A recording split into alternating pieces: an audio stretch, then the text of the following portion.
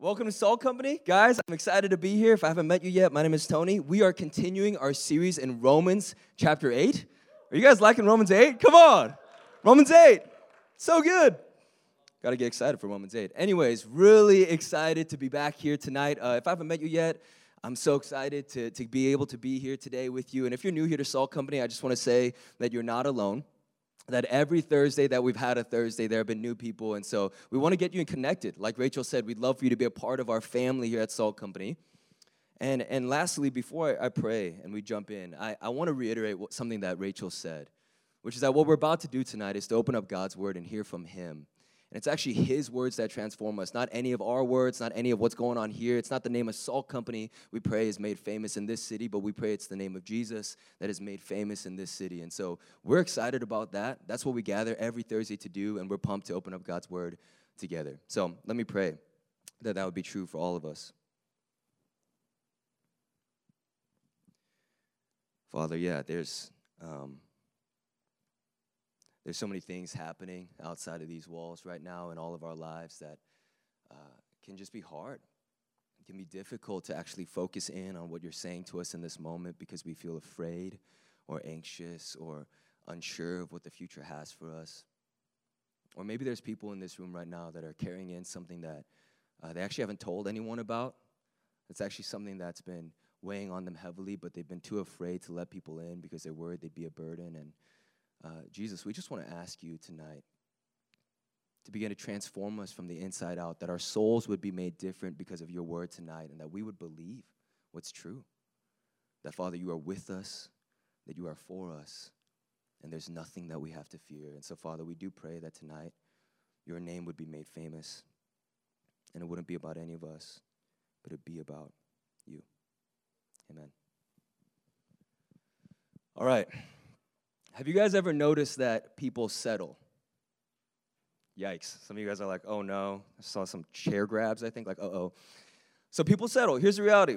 When I was young, I really wanted to be a doctor. And the reason was because every young Asian kid in the entire world wants to be a doctor. You know it's true. It's not statistic. Yeah, Tom, you get it. It's not statistic, but anecdotally, you know it's 100% true. The irony is both my sisters became doctors. So annoying. I mean, why would you want to do that to your little brother? Anyways, so I really wanted to be a doctor.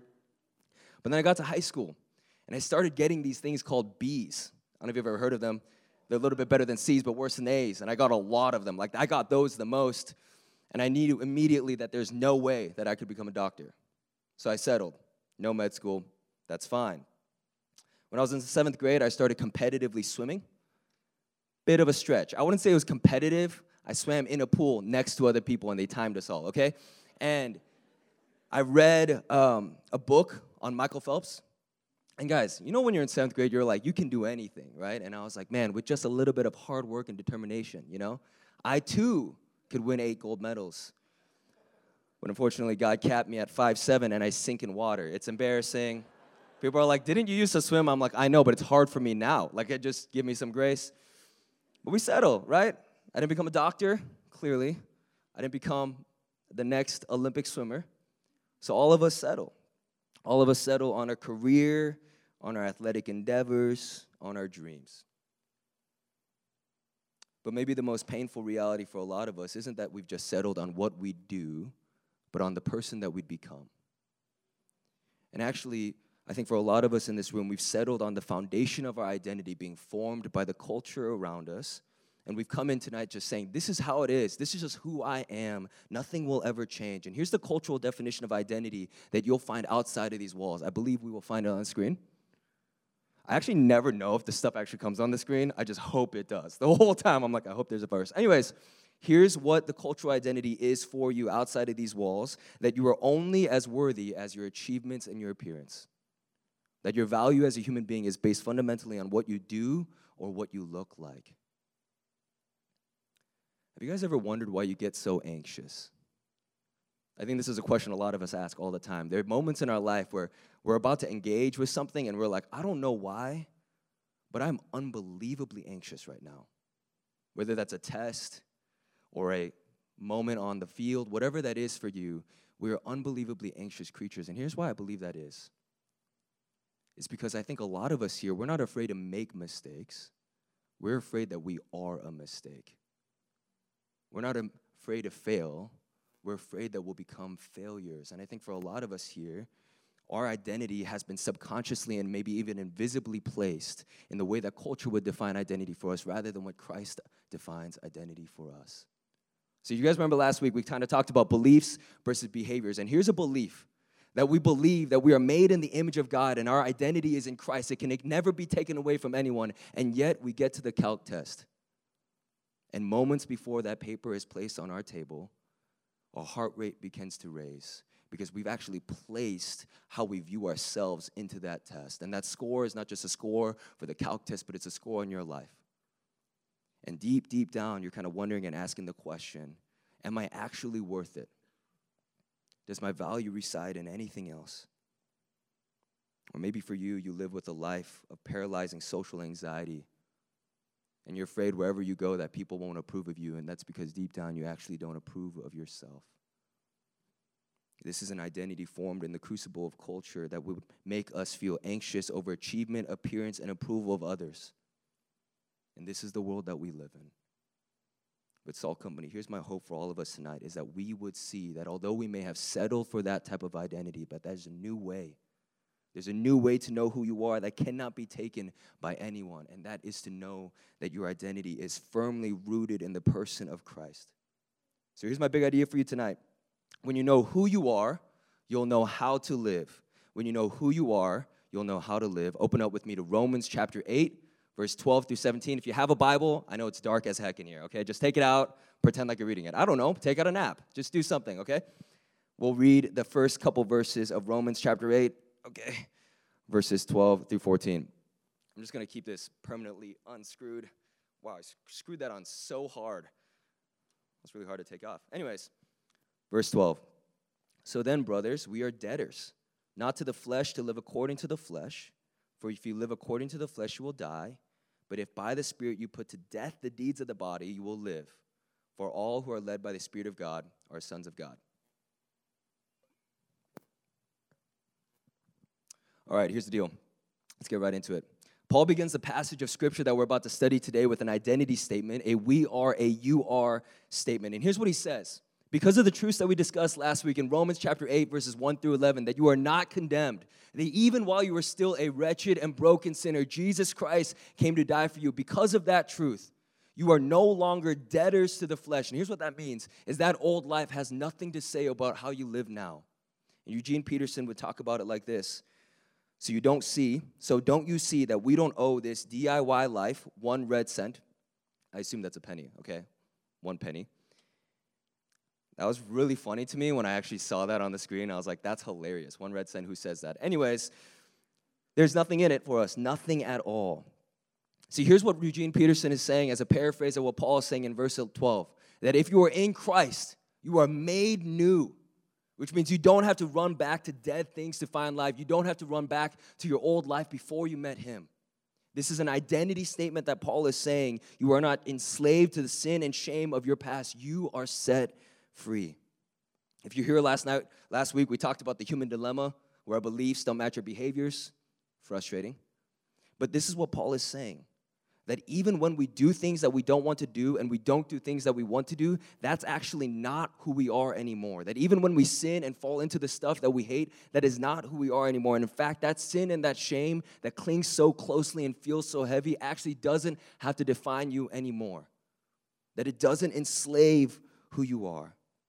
See, this is the beauty of verse 12. Paul's showing us that there is a way out from the oppression and burden of sin and shame, and that's by knowing who we are. Look with me to verse 14 to get a bit of more of a specific identity statement. For all who are led by the Spirit of God are sons of God. Okay, so what I want you to see is it's not a gender-specific statement. This is a legal statement. And Paul is describing a fundamentally simple and astonishingly beautiful theological concept that when you believe in Jesus, you don't just get saved, you get invited into the family of God. You get adopted by Jesus himself. And here's what Tim Keller says about this image of adoption that I think is so stinking beautiful, okay? The image of adoption tells us that our relationship with God is based completely on a legal act by the Father. You don't win a father. You don't negotiate for a parent. Adoption is a legal act on the part of the father. It is very expensive and costly only for him. There's nothing the son does to win or earn the status. It is simply received. See, this is what I love about this text, is it introduces a theological concept called adoption, and that's to show us that it's a perfect picture and pointers to salvation. See, this is what happens when you get saved. You are completely saved by God's works alone. It is not by your own doing. He filed the papers. He paid the bills. He left his home to go to a foreign land so that you could experience a new home. He left heaven to earth so that you could experience heaven. And he paid for it by his own blood. He came and pursued us with a reckless abandon. See, adoption is the perfect imagery of salvation. And this is what J.J. Packer says about the Christian. What is a Christian? The question can be answered in many ways, but the richest answer I know is that I couldn't let myself go with that one. The Christian is the one who has God as Father. See, Salt Company, when you know that you've been adopted, that when you get saved, Jesus invites you into the family, the question changes from who am I to whose am I? The question changes from who am I to whose am I? Because here's what the who am I question says. It says I got to go out there, I got to go kind of check everything out, I got to hear from other people who I am, or maybe I got to look within myself to find my own identity. But the problem with the modern view of the identity, where you can just look within yourself and figure it out on your own, is that the pursuit of self is actually a secular salvation scheme that says you can find yourself if you look hard enough. But here's the problem with looking within yourself. The problem is it makes you, at the end of the day, an incredibly self-obsessed person that is neurotic about the way that people think of you and your achievements, your achievements, what are the other things? Your appearance. I mentioned this in the intro, so I wanted to tie it back in. Anyways, you become neurotic about what people think of you. And this is what Jeff Cook says about this experience of looking within yourself to try to find yourself. This is what he says. The more I make my life, my well-being, my enlightenment, and my success primary, the further I step from reality. Thus, the hellbound do not travel downward, they travel inward, which is a wild sentence. Cocooning themselves behind a mask of vanity, personal rights, religiosity, and defensiveness, obsession with the self, is a defining mark of a disintegrating soul.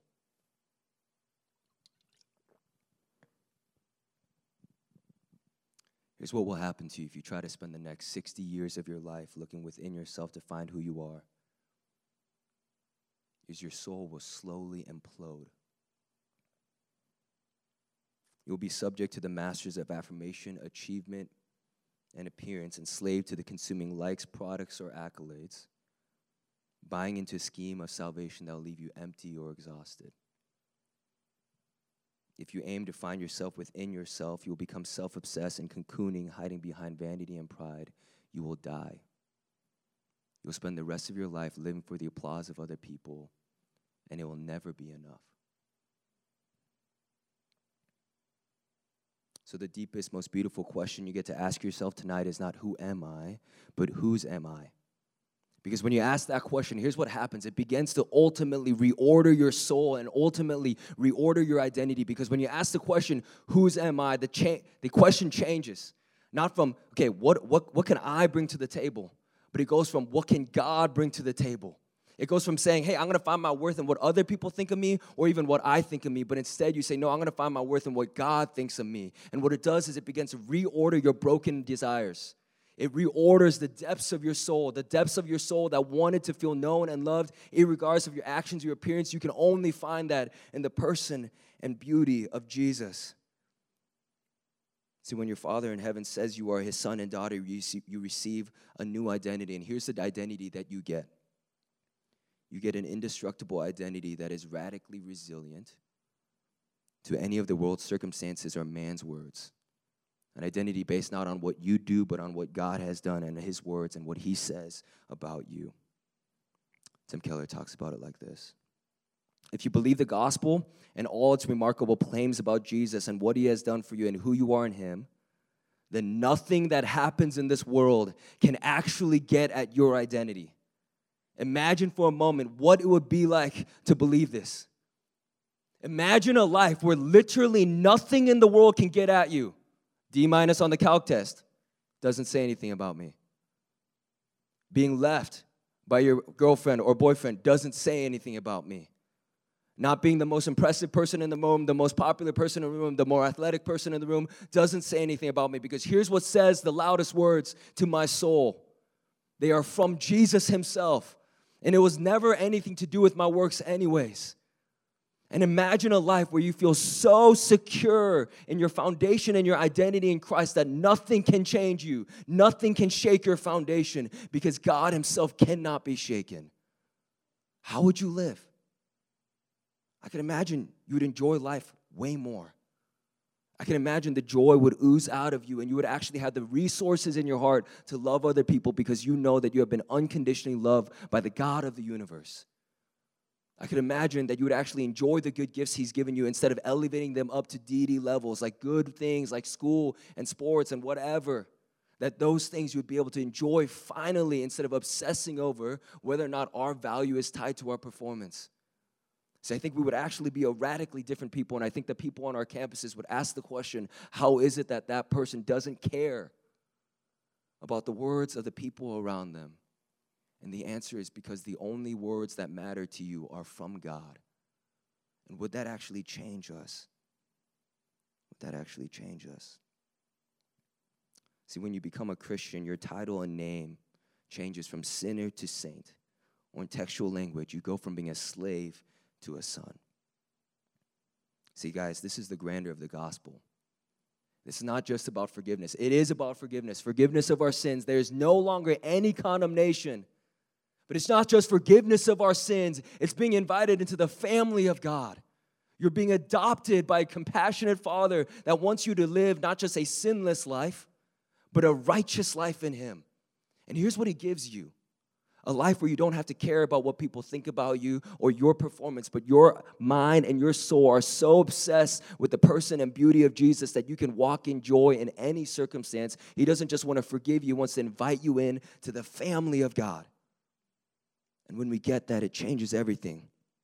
We go from working for his affirmation to working from his affirmation.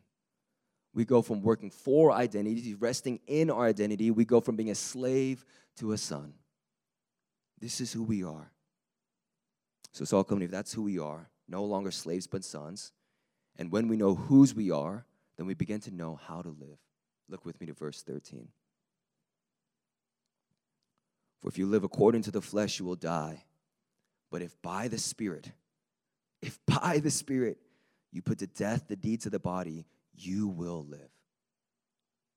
If you know whose you are in Christ, this is what it frees you up to do. The next responsibility and power and opportunity you have is to kill sin. It's to kill the thing that you thought of last Thursday that has been holding you so tightly. You actually, by the power of the Spirit, have the ability to kill sin. And here's why you need to kill sin. Here's why resisting sin or managing sin isn't enough. It's because if you do not kill sin, sin will kill you. Sin is the very thing that has been keeping you from the identity in Christ that you've so deeply desired, that will actually begin to reorder your deepest desires and loves. The sin in you is keeping you from the life that Jesus has designed for you. And if you do not understand this, you will spend the rest of your life resisting and managing sin day by day, only to realize at the end of your life that you lived a life that was still in bondage, even when you didn't owe the flesh anything anymore. Your experience as a Christian will be tainted. You'll still struggle with the same stuff you struggled with when you were 14 years old in that basement. That's what you'll struggle with. But if you take sin seriously and realize that this isn't about behavior modification, this isn't about a little bit of a better discipline strategy. This is about, by the Spirit, killing sin. The sin that clings so closely. You have in Christ the power to kill it. And this is how we can. We can do it because the Spirit is speaking to us. Look with me to verse 16. The Spirit himself bears witness about our spirit, with our spirit, that we are children of God. I'll read that again because I messed up in the middle of it. Sorry, I get thirsty. My voice just gets so raspy. Anyways, the Spirit himself bears witness with our spirit that we are children of God. Okay, this is a super wild theological concept. Did not know this before studying for this sermon. So let me get excited. Here's the deal. Here's how it works. The Spirit of God, big S Spirit, right? Holy Spirit, part of the Trinity, talks to your spirit, like your small S spirit, which is your soul. And this is how he does it. This is how he defeats sin in your life. He reminds you of who you are. He just does. And so this is how it practically works, right? Let's say you're kind of going out. All your friends are going to the bar. They're about to get wasted. And you're like, okay, like, am I going to do that? Like, do I want to do that? You just heard this sermon, and you're like thinking about this moment. You're like, should I do that? I don't know. Maybe I shouldn't. Okay, you're at the bar, right? You literally have a decision to make. It's like, things are going to get wild, walk in holiness. Okay? In this moment, here's what you do. You say, hey, Spirit, I'm not going to lie, man. Sin looks really fun right now. I'll be straight. Sin looks super attractive. Can you remind me of who I am? And then the Holy Spirit looks into your soul and he says, hey, you know what? You actually don't need a drink to have a good time because I filled you with the river of life and there's joy abundantly in me. So you're like, oh, all right. And then you walk away, okay? Boom, boom, boom. You're like, I don't need that, okay? The next moment of sin, when you're now judging those people for drinking, but you're not seeing your own sin, okay, another opportunity. Spirit, I'm starting to feel self-righteous because I thought I did that on my own, even though I didn't. Wasn't willpower at all, but whatever. Can you remind me of who I am? Oh, I actually don't have to be self-righteous because I know that I didn't even earn my own salvation. I didn't even earn grace, which means, oh, you're right. I'm a child of God. I don't need a sin. Here's what the Spirit does to you when he looks into your soul and he says, hey, you know who you are? A child of God. Sin loses its taste. Sin becomes less attractive. The stuff that used to get you, the stuff that you were like, man, I cannot wait for the weekend to get wasted with my friends, don't need it. The sexual sin that you just kept going back to every night, don't need it. The judgmental heart attitude that you've had about self-righteousness, don't need it. Why? Because when you know who you are, the beauty of Jesus becomes better than the attraction of sin. The beauty of Jesus is actually better. And what he's done for you and who he is to you and what you mean to him is actually better than sin. See, by the Spirit reminding us of who we are, here's what he begins to do. He begins to reorder our desires. At once, drinking greater than sign Jesus. Today, it's a new day. Sin, greater, more attractive than Jesus. Today, the Spirit switches it, and Jesus is better than sin. And over a lifetime of saying to the Spirit, Lord, I'll be honest, sin looks attractive for me right now. I think it's going to satisfy me. I think it's going to make me happy. Can you remind me of who I am? You begin to live into your true identity that says you are no longer a debtor to the flesh, but to the Spirit. And he begins to change your heart. I want to close on this idea that verse 17 talks about. Oh, this part just gets me. That when you know whose you are, you know how to live, and you know how to hope. And I want to talk about a group of saints in our nation's history, and I'm partly doing this for Black History Month to remember the saints, but mostly just because I just really respect these faithful followers of Jesus. They understood something different about being heirs of the kingdom of God than we do now. They understood that this life wasn't all that there was, and that one day heaven would come crashing into earth and that they would experience heaven. Yeah, Ben, you guys can come up. That's great. This happened last week, so I just want to, you can do that. They understood verse 17. And if children, then heirs, heirs of God and fellow heirs with Christ, provided that we suffer with him in order that we may also be glorified with him. And here are the saints that I want to talk about. These saints were in the slave trade in America. These saints worship through song. These were faithful, strong, beautiful followers of Jesus that understood something deeply in their bones, that one day there would be a different world.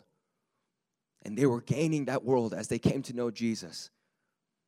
And that one day every wrong would be made right, every tear would be wiped away. They understood something about the world that we often forget, that this is not the end of the life that we get to live, but it is just a season.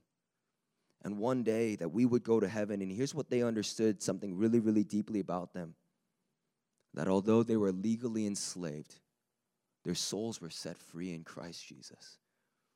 And so they lived with radical hope. I mean crazy hope that Jesus was coming back and they would see him face to face one day. And so they were able to live with joy and hope in the midst of one of the greatest human atrocities in our history and in the world's history. How? Because they believed one day that Jesus was coming back. Howard Thurman, was an African-American scholar at Boston University in the 20th century and gave a famous lecture at Harvard in 1947 about the hope of these followers of Jesus. And here's what he said. This sung faith, they were unable to read, served to deepen the slave's capacity for endurance. The spirituals encompassed the Christian belief in a final judgment, a day in which all wrongs would be made right. So ultimately, here's what these people who were following Jesus deep down knew in their soul, is that when you know whose you are, that the circumstances of this world may be able to enslave your body, but they cannot enslave your soul. And they were set free in Christ. And this is the power of identity in Christ. No matter what you go through, no matter what someone else says about you, and these were people who were looked at and said, you're not even human. They understood something way bigger than us. That they weren't just human, but they were heirs with Christ. And their worth was not in what they could provide for this plantation owner. Their worth was not in how many people they could make, but their worth was in their beloved relationship with King Jesus. And even though they were enslaved in their body, their souls were set free in Christ. And here's my hope for some of you in this room, is that you would see that no matter what suffering you're currently going through, that there is hope in this life and for a life in the future. And I want to end this sermon by specifically talking to you if hearing that God is your Father isn't a comforting word, but it's actually a sharp word, because your father and mother wasn't the type of person that you found freedom in, and maybe they left. My grandfather was a abusive alcoholic who took out the trauma of fighting in a war and fighting starvation and poverty on my father. And my dad's identity became worthless and broken, shaped by my grandfather's actions. And my dad didn't come to know Jesus till very late in his life. But growing up, my dad didn't know who he was, and so he couldn't use his words to communicate. And for my whole life, I've just been like trying to process this with Jesus. Like, God, why is it that even though I know you, it still feels like my worth is dependent on what I do? It still feels like I'm just not quite good enough for the people in my life. I remember meeting Jesus, and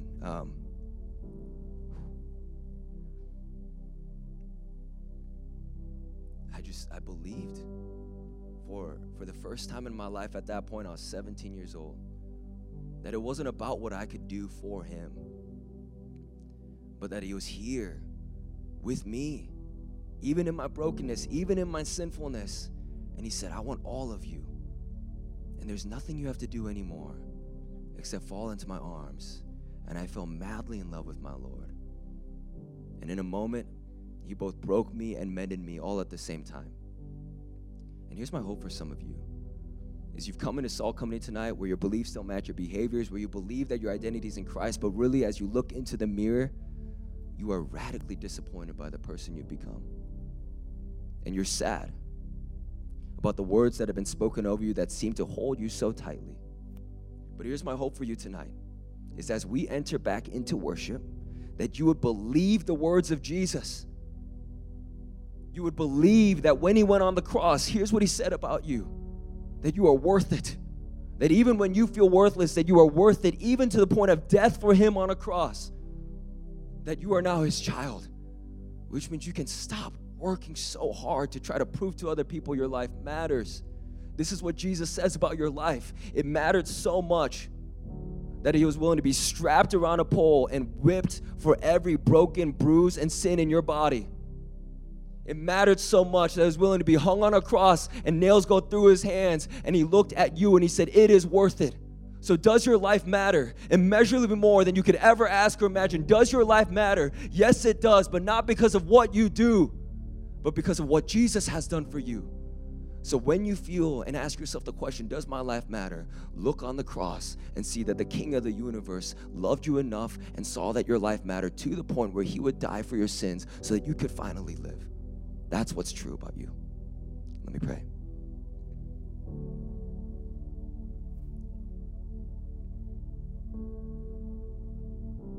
Father, our gaze is on the cross tonight.